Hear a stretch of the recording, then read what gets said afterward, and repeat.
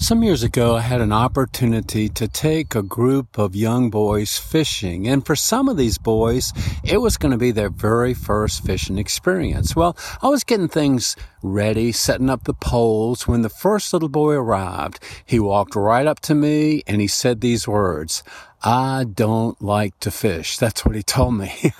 And it wasn't a matter of I'm just reluctant to fish. It was more emphatic. He had a bit of an attitude, and here's what I knew he was telling me.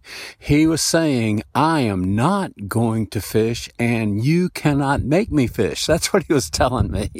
So we'll call him reluctant. It might have been more than that, probably was, but he was reluctant. He didn't want to get involved in the activity that we had planned for him that day. So I told him this. "That's not a problem. Maybe you can be my personal assistant instead of fishing." And he asked about that. And I said, "Well, you just help me out. You just help me get the poles and the bait ready for the boys that do want to fish. As a matter of fact, I'll put you in charge of bait." So he was willing to do that. He was going to be my personal assistant, even though he was reluctant to be a fisherman himself. So he sat down beside me, and I showed him how the poles work, the bobber and the weight and the little hook there. And I asked him to give me a piece of bait, and we threaded it on the hook. And he was interested in all of that. Well, when we got that first hook baited, I asked him if he would hold that pole for me while I got the next one ready.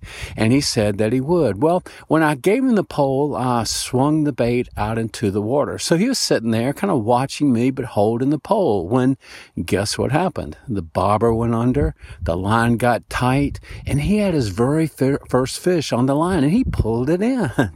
And I could see, boy, there was a change just in a moment. He had that bit of sense of accomplishment in what had just happened and the part that he had played in that. I had done most of it, but he was involved, and he felt some sense of accomplishment in what had just happened. Well, he began to take on the fisherman role, and at the end of the fishing trip, he told me that he had caught 22 fish. What a change in attitude, right? He was more than reluctant in the beginning, but he had experienced success. He had seen what could be accomplished, and he had had a very good time joining in to what we were doing. Well, the kingdom of God parallels to that, because God wants us to join in what he's doing. And sometimes we're reluctant for whatever reason. We might not feel equipped, or we might not sense the time to be involved, or the opportunity, or maybe some background thing might affect us. But for whatever reason, we're reluctant to be involved in the activity that God has planned for us. Sometimes it can be more than that. Like that little boy, if we were honest, well, I just really don't want to. I've got other things on my mind, other priorities, and I don't really want to get involved with that today. Well, the fact of the matter is, it's not what we want, it's what God wants. And as we follow Christ, that'll become more and more evident to us. It's not who we are, it's who God is. It's not what we can accomplish, it's what God can accomplish. It's not even a matter of what we want to do, it's a matter of what God wants to do. And when our attitude conforms to his will for our lives, more and more and more, we'll want to be his personal assistant. God, I want to help out. I want to have something to do. God, I want to see you accomplish things with my own eyes, hear the results with my own ears, and see what you're doing in other people's lives. And God, I want to help.